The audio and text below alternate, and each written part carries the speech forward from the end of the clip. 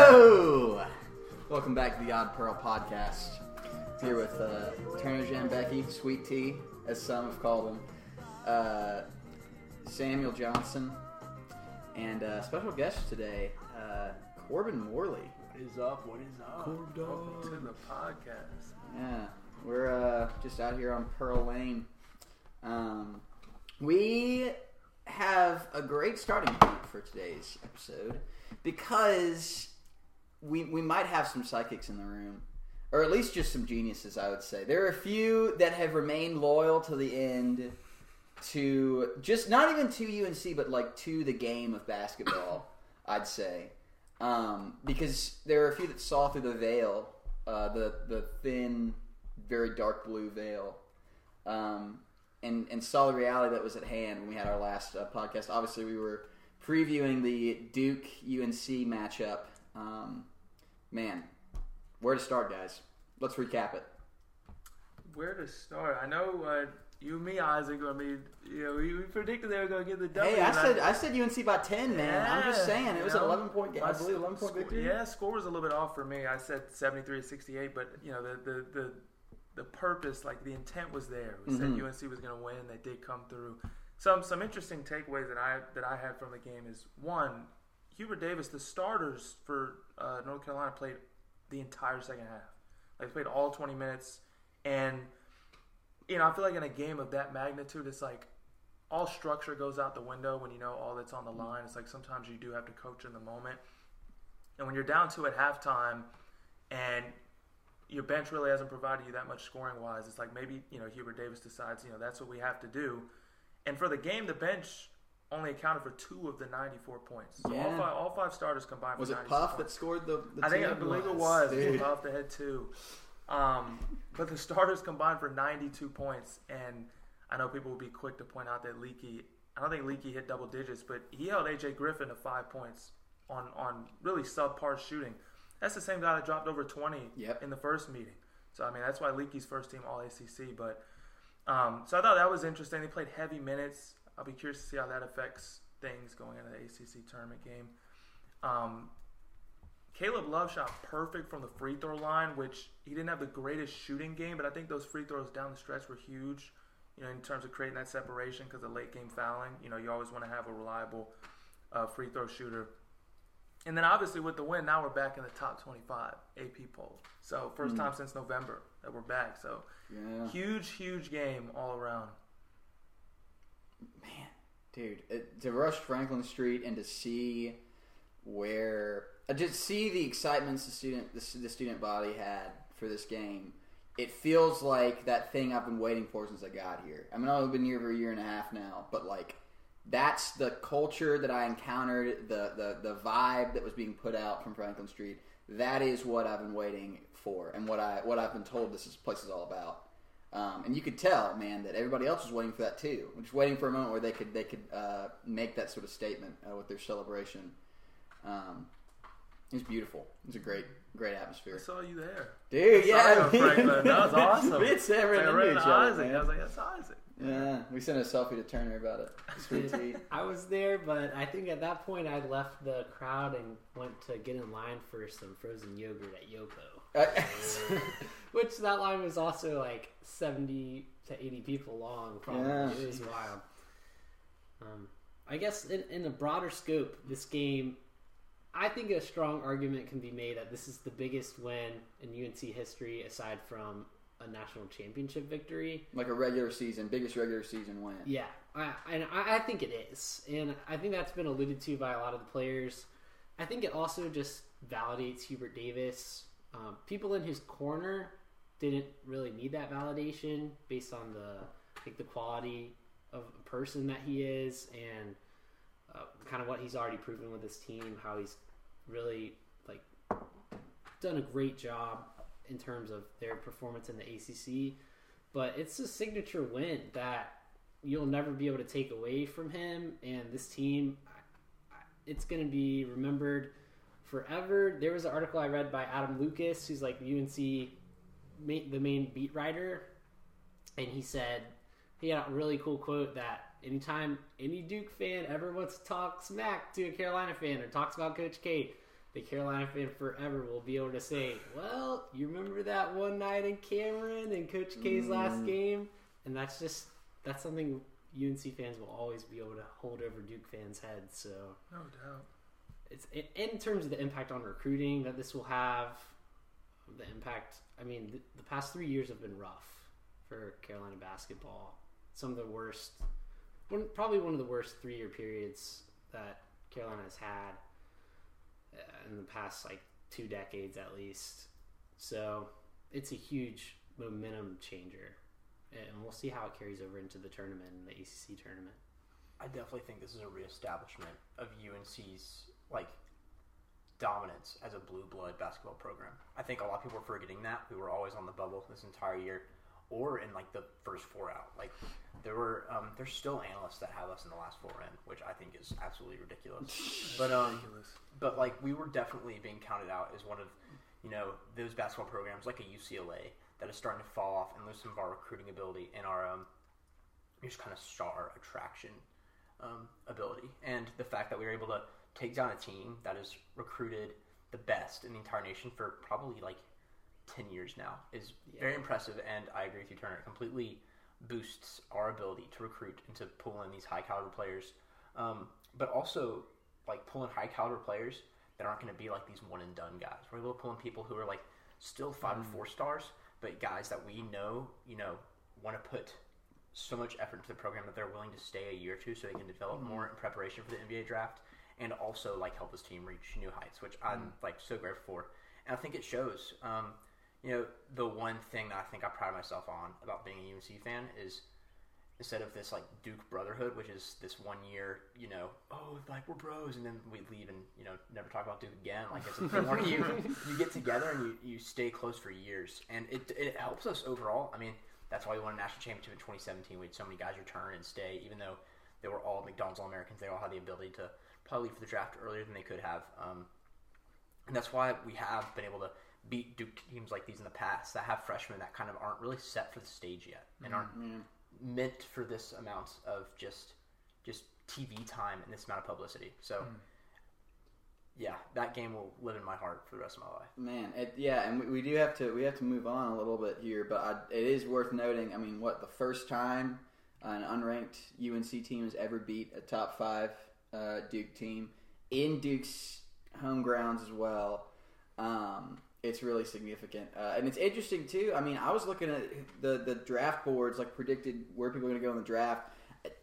The only player for UNC that's gotten really that much attention from sports writers is Caleb Love, which is interesting to me because I don't think he thinks he's ready for the draft. Surprised. I would expect him to stick around next year. I just actually kind of think it looks like it's shaping out that even Baycott could end up staying around next year. Well, yeah, that's what I was going to say. I'm surprised it's not Baycott that's getting more attention. Exactly. Because I think he was second in the voting for ACC Player of the Year. Baycott was, so that surprised me that Caleb Love is above him.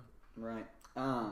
Man, I want to talk about broadening out a little bit, zooming out.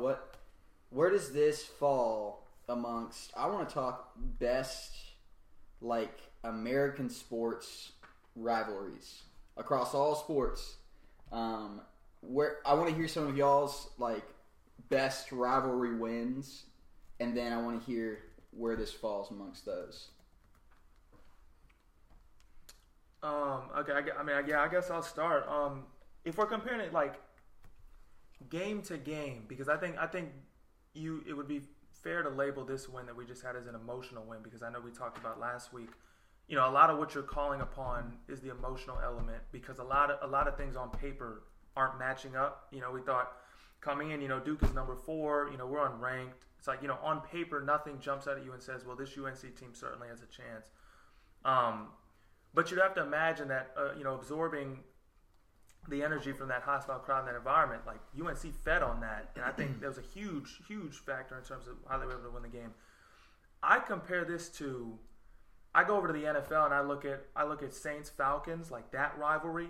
That's a rivalry that I'm super familiar with because of where my family's from, in the New Orleans area. So I grew up super exposed to that, and you really understand how a region of the country can be so divided, between two different teams, such different dispositions.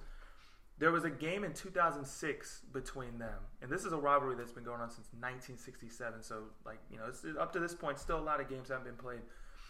2006, the first game at home is the first game that the Saints have played at home since Katrina, because that was summer of 2005, and you know, it's been about a year since they've been able to. That's the Superdome hadn't been used for anything else but a refugee spot for people that didn't have the means to leave the city.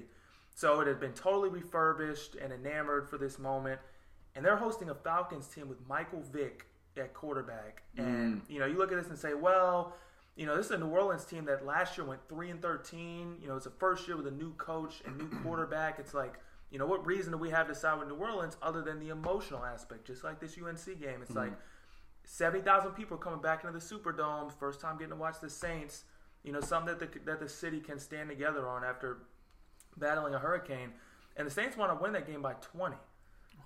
You know, the same way we look and say, well, 94-81 looks pretty lopsided for UNC. It's like, what makes this New Orleans game special? And there was a specific moment in the first quarter where Steve Gleason, who now unfortunately has ALS, but a former safety for the Saints, blocked a punt a minute and a half into the game.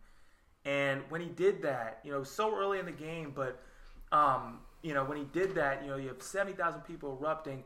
You know, the Falcons just had no chance, like, after that, in an environment like that. And I think that was a statement win in a rivalry that up to that point had lasted 29 years. There was, you know, Steve Gleason was quoted as saying, there was a moment during the national anthem where I vividly remember looking across the field, seeing the Falcons, looking up at the crowd and thinking, it's impossible for us to lose tonight. So it's like, you think about that at the beginning of a game, like the emotion that you're riding and the circumstance. That's the type of statement, emotional win that UNC game reminds me of. It's a game like that. And as far as how those games compare, I would have to put them at least equal. Yeah, I think you could really argue one way or another because they're the same type of win, but I think that's the magnitude that we're looking at here. You know, a game you maybe had no business winning, but you ride emotion to overcome that and get a win for your city. So that's what that reminded me of as I was sitting there and watching that. So, yeah, man, that's an interesting comparison. It's true too that, I mean, people don't know unless you're from maybe the Southeast. The rivalry between the Falcons and the Saints is an intense one. It's been around for a while. I mean, I grew up in Atlanta for a while, and that was that may have been the one that was circled on the calendar during my time there. What other rivalry games do we compare this to? I loved that. That was awesome, Sam. I didn't know about all of that, so that was really cool. What I have kind of the only collegiate sports rivalry that I think compares is Alabama-Auburn. And so there were two. The one that sticks out to me the most is the kick six. Gotta be the kick six, dude. 2013, Chris Davis returning the short field goal attempt to win it against Alabama. And I didn't remember all of the background details until looking at this. Bama was number 1 in the country, and Auburn was 4. So that game put them in the SEC championship. They won the SEC championship, and Auburn ended up losing to Florida State, Jameis Winston's Florida State team, and like with 13 seconds left on the touchdown. But like the implications of that game were huge. So that was, I didn't realize the background to that kick because I was in middle school when that happened. But I remember listening to it on the radio in the car, actually in Alabama on the way back from Thanksgiving, and just going crazy. And then I found this was a pretty similar comparison. So in 1982, Bear Bryant, the legendary Alabama head coach, in his last game against Auburn, Bo Jackson led Auburn to an upset over Alabama. And that was in 1982. And I don't think Bear Bryant had exactly the farewell tour that Coach K did. Yeah. But he did announce his retirement 2 weeks later. And so I'm sure that's a loss that really stings a lot for Alabama fans in a similar fashion to this defeat for Duke fans who idolize Coach K in a similar way. And then the last one I had was the 2004 Red Sox. They were down 0-3 to the Yankees in the ALCS, and they came back There was a legendary bloody sock game in there from Kurt Schilling where they kind of had to grind it out. And just after not winning it for 80, 90 years, they finally made it to the World Series after that incredible comeback. And I think it's a pretty legendary rivalry moment too. But I would put this UNC game up there with, in terms of individual games, it's definitely among the biggest and most memorable in sports history in America. At some point I want to circle back and compare, because it does seem comparable to me. If you look at like Auburn, Alabama, like that's still a regular season game, right? Yeah. They play every year. Comparing that to UNC Duke is really interesting, like as two separate rivalries, and which one is more bitter. Because there's a great, is it a 30 for 30 that was on the Iron Bowl that came out a few years ago? Talking about Harvey Updike poisoning the trees. Oh, yeah.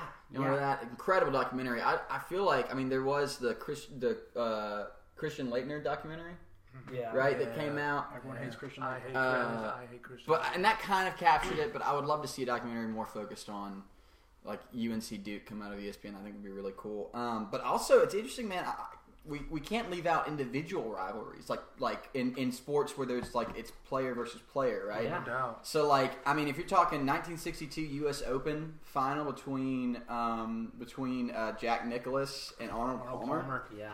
Dude, that was Jack Nicklaus's first major win, and it was not. He was 22 at the time, and came in and they ended up having to play. Back then, if you tied on the fourth round, you played a full day's playoff the next day. And so they played on a Monday, I believe, 18 holes. And Nicklaus ended up winning even to, I think, 3 over. That's a legendary matchup. I was looking at the total purse for like the whole, like all the money that was being paid out in that whole thing. It was $70,000. That's it. It was old fashioned, like, and Jack Nicklaus walks away with $13,000. So, like, dude. But then you also, like, 2008 Wimbledon, man, Federer versus Nadal. Ooh. Let me read y'all this score, the final score line for that game. All right, Nadal 6-4. This is first set 6-4 Nadal. Second set 6-4 Nadal. Third set, tiebreak, 7-6, 7-5 on the tiebreak score. Federer. Next one, Federer wins another tiebreak, 10-8, and then they go into the final set, and Nadal beats him 9-7. I remember watching that game. I remember Nadal climbing up, and I think it was like either the Queen or someone from the royal family was there, and he climbed up into the grandstands and like met them. And the people were saying it was one of the best tennis matches ever played. Both of those come to mind as like specifics. It's hard to compare like one-on-one versus teams like that though, because also those guys aren't really representing. I guess they're representing the country they came from, but they're not really representing like a whole, like an area, like a city, right? Or like Chapel Hill versus Durham sort of has its own rivalry as two different cities anyway. Yeah, I think.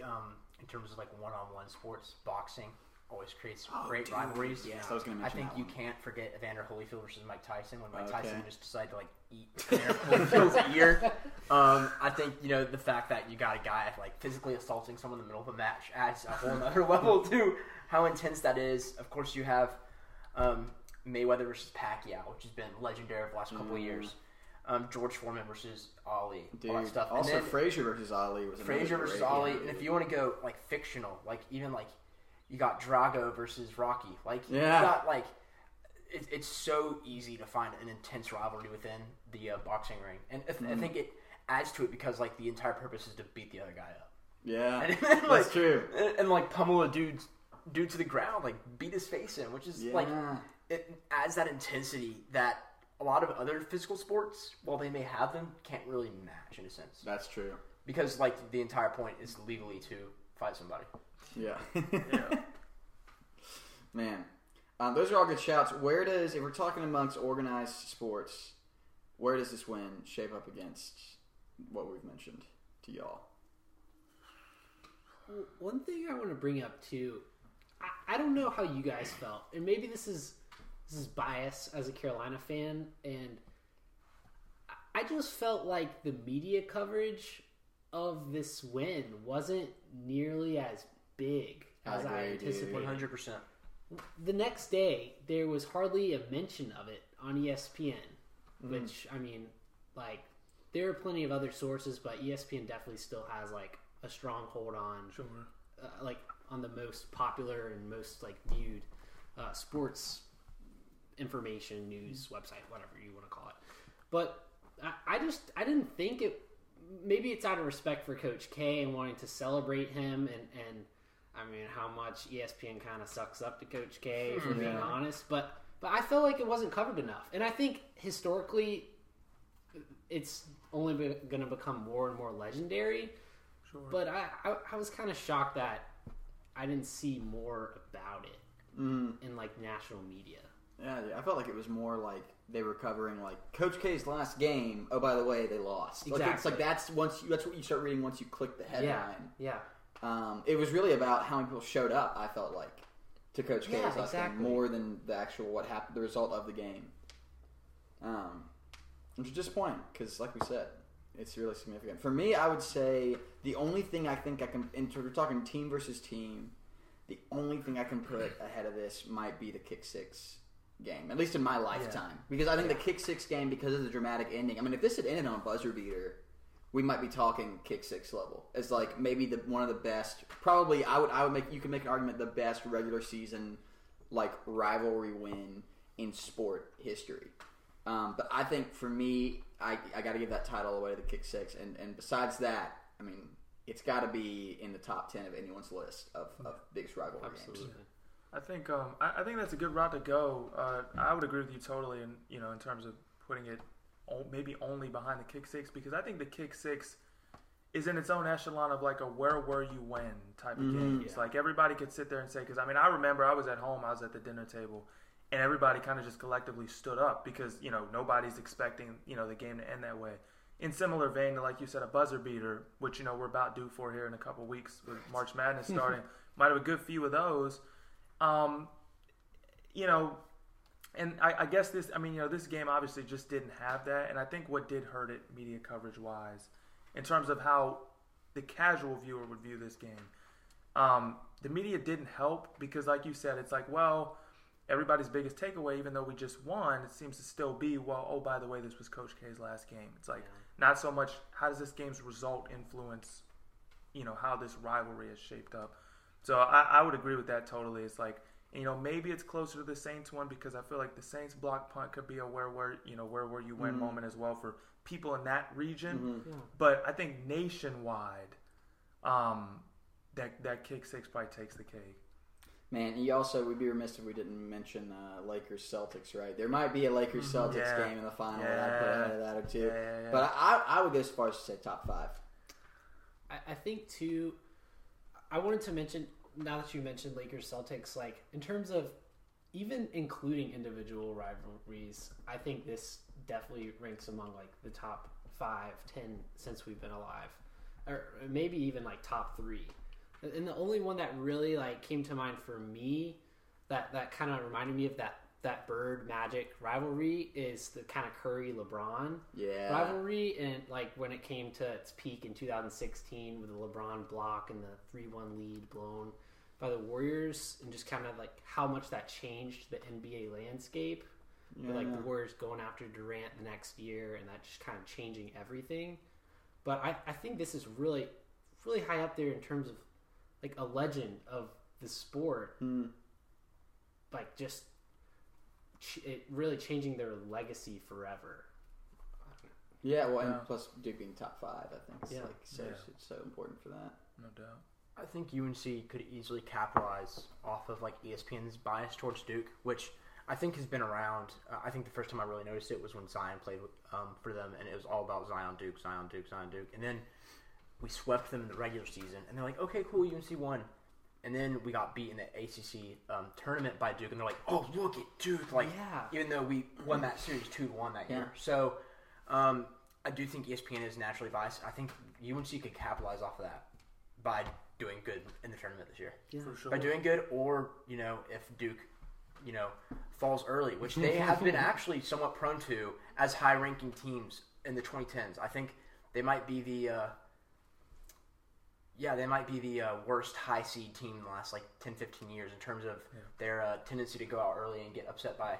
There's that one time they got upset by Lehigh. Yeah, that's the game I always think of. Lehigh, South Carolina a couple years ago. Yeah. They also lost to Mercer in the tournament. Yeah. That was 2 years before Lehigh or something. That was really close. Mm-hmm. So they do have a tendency to kind of pull, pretty bad stinkers early on. And the fact that you have a freshman team that is noticeably unexperienced in the lights, and pretty nervous. I don't know. I wonder if that got proven a little bit in this past. I seriously do, and I wonder if people are going to watch the tape and see the ways they can capitalize off of that, because even Banchero shot 11 for 26. Yeah, that's not good. No, yeah, that's not good. He at all. did take Manic to the absolute cleaners 8 times. Yes. Manic got scored on. This is another talking point which we had time for. Manic got scored on every possession for a solid chunk of towards the end of the first half. It was just I literally felt like his draft stock was plummeting at an alarming rate. That's why Baycott, it is critical that Baycott is on the. That's why. I'm glad he was able. He picked up 2 quick fouls at the beginning of the game. I was like, oh, here we go. Is it going to be a repeat where because he only played 10 minutes in the first half. So I'm like, bro, if he did not play the whole second half, having him as a rim protector, he pulled double-digit boards again, 2 blocks. Huge block toward the end of the game that would have cut it to 4 against AJ Griffin. Yeah, I'm like that would have cut it to 4, and I'm like, dude, 4 points with 2 minutes left. You could. It's a tense. That's a shift. So yeah, no, Manic. Rim protecting, interior defending. I'll take 5 for 10 from 3 from him, and not expect him to maybe, block a layup.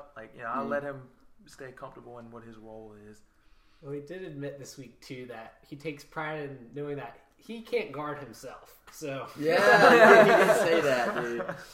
Man. All right, well, I want to move on, but first we got to have a word from our sponsors and do some ad reads real quick. This first one is a charity that's near and dear to my heart. That's right. It's Maseratis for the Elderly. Do you know someone or know someone that knows someone that's kind of getting up there in years? Well, then Maseratis for the Elderly is for you. Give them their last ride in style. Maserati. If you're hearing this, I know you want it. Oh my gosh. Well, this week we have another advertisement involving the elderly. This is stop elderly people from getting Hot Pockets. Hot Pockets can be really, really steaming when they come out of the microwave, and elderly folks, some might have dementia. They might not remember how hot these Hot Pockets are. If you go to eat a Hot Pocket, it could seriously burn your face. And an elderly person, you just can't have that risk associated with. Yeah, the dentures are gonna melt and stuff. It's a mess, man. Yeah. So this is sponsoring the campaign. No Hot Pockets for the elderly. Both of those have a GoFundMe page you can hit up. They're good causes that we support here, and they do really good work. So I think Maseratis for the Elderly had a donor goal of 3.8 million. So if you look, they're gonna get there, man. I think last time I looked, they're on $8. So it's do what you can. With that, let's move on to last team in or dark horse, man. I want to know. Is it okay if we have both? Yeah, dude. Throw both out there. I might have a couple, multiple teams that I feel like I have to throw out there. Oh, my goodness. Also, I think we should say right now, Boston College is up 3 on Wake Forest in overtime right now. What in an the upset ACC tournament with 4 minutes left. And that would knock Wake Forest out. It would. Because they're right now last 4 in. Yeah, that makes things really tough for an at-large bid, no doubt. So yeah, I guess we can try to get it going, try to get through all the teams because I know we all have a lot. My last team in, I'm like an SMU right now. That'd be my team as of now. Right now they're projected current 12th seed. I think it's them or Rutgers are kind of in the same spot right now where you get an at-large bid and based on where they'd finish, they'd actually be required to go play in the first 4 in tournament. So they narrow it down from 68 to 64. they're 22-7 overall and 13-4 in their conference. I think they're second in their conference in the American Athletic. But the catch with them is typically when we look at like last 4 in teams, you say, oh, okay, well now they're in a position where they have to win their respective conference championship to get an automatic bid. Like that's the only way. But with the way that SMU is positioned and what I've been reading, I don't think that they necessarily have to. Because remember, Houston's in that conference as well, and I believe Houston's still ranked right now. So it wouldn't be the easiest method if they had to win the conference to go to the tournament. You know, it's something that in Memphis they might have to run into as well in the semifinals. I think right now with SMU, you already have a double bye in your conference because you finished second. You're 22-7, which is enough for at least an at-large bid to play in the first 4 tournament. I think as long as you don't lose your quarterfinal matchup after your double bye, which as of now they'd either play Tulsa or Wichita State, and Wichita State they lost to earlier in the year, so that would be an interesting one. But Tulsa they swept. So you're getting a matchup between either of those 2 teams in the quarterfinal. I think if you beat them, whatever happens in the semifinal, whether you have to play Memphis or Houston or whatever, I think as long as you don't fall on your face in the quarterfinal, it should be enough for an at-large bid. Mm-hmm. And it would help if teams like Indiana, Oregon, and Virginia Tech lost too, because they're kind of teams that are on the bubble as well. Oregon Pac-12 and Indiana Big 12, or either Big 10 or, I think it's Big 12, and then Virginia Tech ACC. So they're kind of teams in a similar position. SMU doesn't necessarily need them to lose, but it would help. So you kind of combine those things together. You get past the quarterfinal in your conference tournament. Mm-hmm. Those 3 teams preferably lose. SMU is my guess. It would be my best bet for a team right now that's poised to get in. Yeah, let's. I want to hear from y'all on that too. I think the Virginia Tech Hokies are hungry, man. I see them as right now. I think they're actually pretty firmly outside of a bid for the tournament. Agreed. But man, you look at these ACC teams that have already stamped a spot. There is some work to do, but you look at somebody like Wake Forest who's down 75-70 right now with 2.5 minutes. Also, by the way, I got to throw out there, Real Madrid versus PSG. PSG scored a goal in the first half to go up 2-0 on aggregate. Karim Benzema has scored a hat trick in the second half to put them up 3-2. No way. PSG is about to melt down again, like they have year after year. 86th minute. Of course, Lionel Messi playing in this game, Kylian Mbappe, Neymar, all on the field for PSG. And it's a crazy comeback. That's something to keep an eye on. But man, if Wake Forest does end up losing this game, you look at the Hokies, how hungry they are for this bid. I see them getting pretty deep. And I wouldn't want to play them. If I was UNC, I would not want to be matched up against the Hokies right now. So that's my pick. Is I have the Hokies going to at least the semifinals of the ACC tournament, getting in on the last bid without winning the tournament, which would put at 6 ACC teams in the tournament. It's a lot. 7. It would. I think that would without Wake Forest, it would be 5. If Wake Forest doesn't make it, they would flip. Yeah. The ACC is going to be interesting because I see it being like, regardless of if Wake Forest loses, I think it's going to be a new 5th team that gets in. I think they're going to give the ACC 5 teams no matter what happens. So if it's not Wake Forest, I think Virginia Tech has a strong case.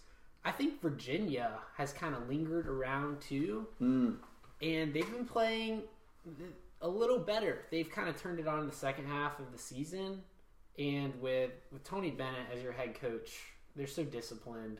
They don't always have to have a ton of talent to win a lot of games. So I would say they're a team to watch out for too, as that 5th team in the ACC. It's definitely between Virginia and Virginia Tech.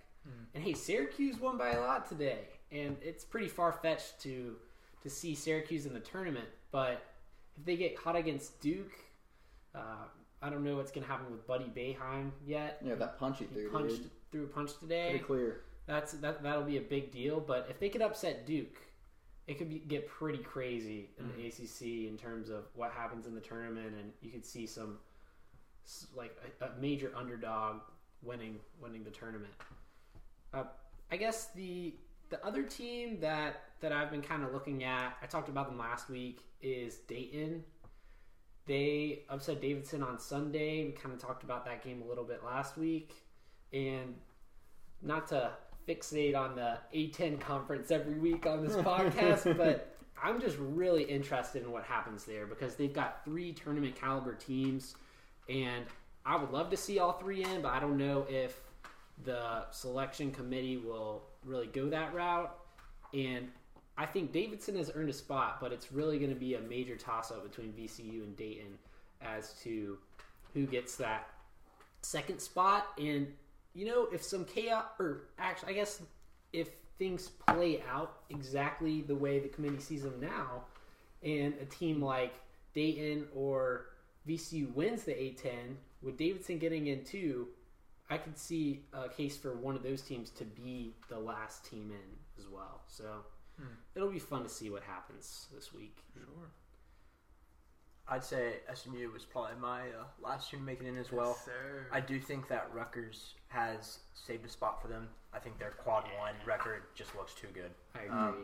Yes, they've lost to like quad 3 teams and, really, crap the bed when they shouldn't have. But the fact that they're playing the Big Ten and are, I believe 4th in the Big Ten right now, above Ohio State and teams that are ranked right now is ridiculously impressive. And so I do think that they've solidified a spot. Honestly, I think they should get a bye. I don't think with that record, I don't think they should be playing in.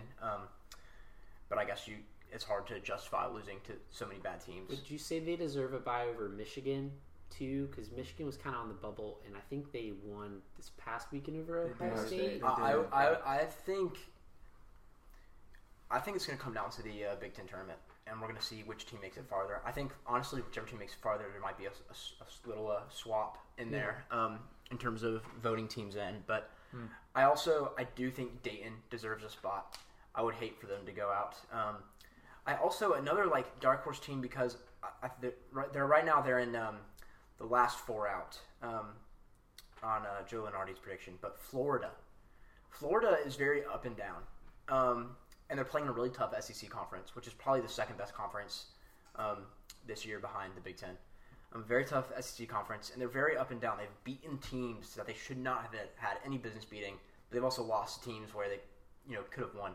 If they're able to pull off a run, I think, and if anything can happen in March, and a bunch of teams that are last 4 in or first 4 out just lose. Yeah. I think they could jump and maybe snag a last spot. It's very unlikely, but it will be interesting to see how much fight they have. And obviously, anything can happen in the SEC tournament. But Florida is a team on there that I think could try to push themselves in. I like the Virginia Tech prediction. I do think they have a better shot than Virginia does. Mm-hmm. I think, and obviously I don't want Virginia to go far because that means they'd have to beat us in the quarterfinals. But I do think Virginia Tech has a better path. And I do think also they would be playing Duke. Correct, in the semis. Who would? Virginia Tech, if they ran through. No, they would be playing. I have it pulled up right now. And then, I think you're talking Virginia. Virginia Tech. Virginia Tech. They'd be playing Duke in the semis. If Duke, they'd be playing UNC in the semis. UNC. Okay, interesting. Looking at the bracket right now, let's actually transition into our last segment, our hot take segment, because we're already looking at 40 minutes right now. Look. That exactly segues into my hot take, which is that Virginia Tech makes it to the semifinals of the ACC tournament. Which would mean I think they would beat Clemson, and then they would have to beat Notre Dame, which I actually kind of have them. I actually really am behind Virginia Tech to do that, and I think a semifinal run would be enough to push them over a team like Wake Forest. Which, if we're checking the update on the score right now, I'll give that to you in just a second. Who's up next? Hot take of the week. I can go ahead. My hot take is a massively underrated team going into the tournament who's been really overlooked is Notre Dame, who you just mentioned. They've got just a super experienced team, and then they've also got an incredible freshman in Blake Wesley, who is I think he was an all-ACC selection. He was at least an all-ACC freshman team. And he's one of the best players in the conference. And with Mike Bray, they've just got a really good history of making tournament runs. I could see them really just making some noise in the tournament. They've got a really balanced team. And I think that Notre Dame's going to make a little bit of a run in the ACC tournament. And then I think they're going to be a major upset team as maybe a lower seed in the that 9-11 range that could really make some noise in the NCAA tournament and potentially be a Sweet 16 kind of caliber team. Yeah, on the topic of hot takes relative to college basketball teams, a team that I like to get hot, that I think might will get hot in the tournament, I like Murray State, who is 30-2. Yeah. John Morant, I know you appreciate that. John Morant's alma mater. They're number 22 in the country right now. They've only lost 2 games. They're 30-2 overall. They went undefeated in conference play, and I think just won the OVC, which is the Ohio Valley Conference. They just won the Ohio Valley Conference championship for the conference. They defeated Morehead State this past weekend. Did they lose a single game in conference play? No, they went undefeated in conference play, which is obviously in whatever conference you play in. I think that's incredible. Yeah. And you have to play with the cards you're dealt. I mean, people say, oh well, they didn't beat a single ranked opponent, and really their only notable ranked matchup was against Auburn. But I'm like, they did their job because they beat up on the bad teams. Mm-hmm. Like if you're given a schedule and the way you're playing makes everybody else that you play look weaker, you beat up on bad teams, and that's what they've done. And I think to note too, in terms of why I think losing to a team like Auburn is not that big of a deal in terms of getting hot. The team that John Morant was on, his best year there when he was averaging 24.5 was the 2018-2019 Murray State team, and they lost to Auburn that year too in the regular season. But they went on to the round of 32 and almost went to the round of 16. They matched up against a tough Florida State team in the round of 32. But they beat Marquette. Came out of burst on the scene, came out of nowhere, beat Marquette in the round of 64. So I think a team like that, that had John Morant spearheading that attack, who was averaging 24. Now their leading scorer is only averaging around 18. So it's a more balanced, team that they have right now. 30-2 is no joke, no matter who you're playing. I like their chances to go in, especially having already completed their tournament. They have more time. They already have their automatic bid. I like their odds to go through the tournament and maybe be a dangerous team nobody wants to face late. That's my team. I'm keeping it college basketball. I think my hot take is also tournament related. I'm looking at current projections, and the way they've been playing recently, I think Memphis can make a Sweet 16 Elite 8 run. I agree, dude. Right now they're matched up against number 6 Ohio State. I think they could beat number 6 Ohio State, who has proven that they like to choke in the NCAA tournament. And then they have number 3 Villanova, and I could see them out-manning and just out-muscling number 3 Villanova because they are probably one of the more physical teams in the country. And that would also lead into matchups against either Notre Dame, USC, or Kentucky, and I think they could bring it to those teams as well. So I think they could really make a run. I think another underrated team that can make a dark horse, Cinderella run is Boise State. They right now getting a 7 seed. They're playing really well. Again, this is my bias. If they win their first round matchup against Creighton, they'd be playing Duke, unless Duke blows to Jacksonville State, which would also be really fun to watch. But Brandon Huffman. But I genuinely do think that Boise State could pull off an upset.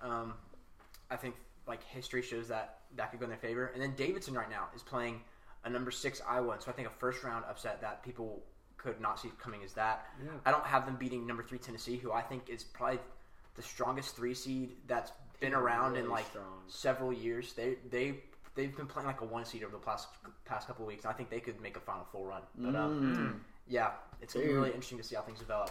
I love the spicy takes from Corban. All right, we got to call in a guest here. We're gonna see who we can get on the line here. Hello, Erica Fager, you're live on the Odd Pearl podcast with Turner, Corban, and Sam. We're talking hot takes, and we needed to call in someone who we knew would be able to give a spicy take in the world of sports. Okay, yeah. So, Erica, what is your hot take of the week? Of sports? Yeah, of sports. Oh my gosh, okay, that guy who got traded to the Broncos, wow. Russell Wilson. Okay, how do you think he's gonna do? Honestly, I'm not sure. I will say, I don't know. I think what really matters is if he can get his head in the right place.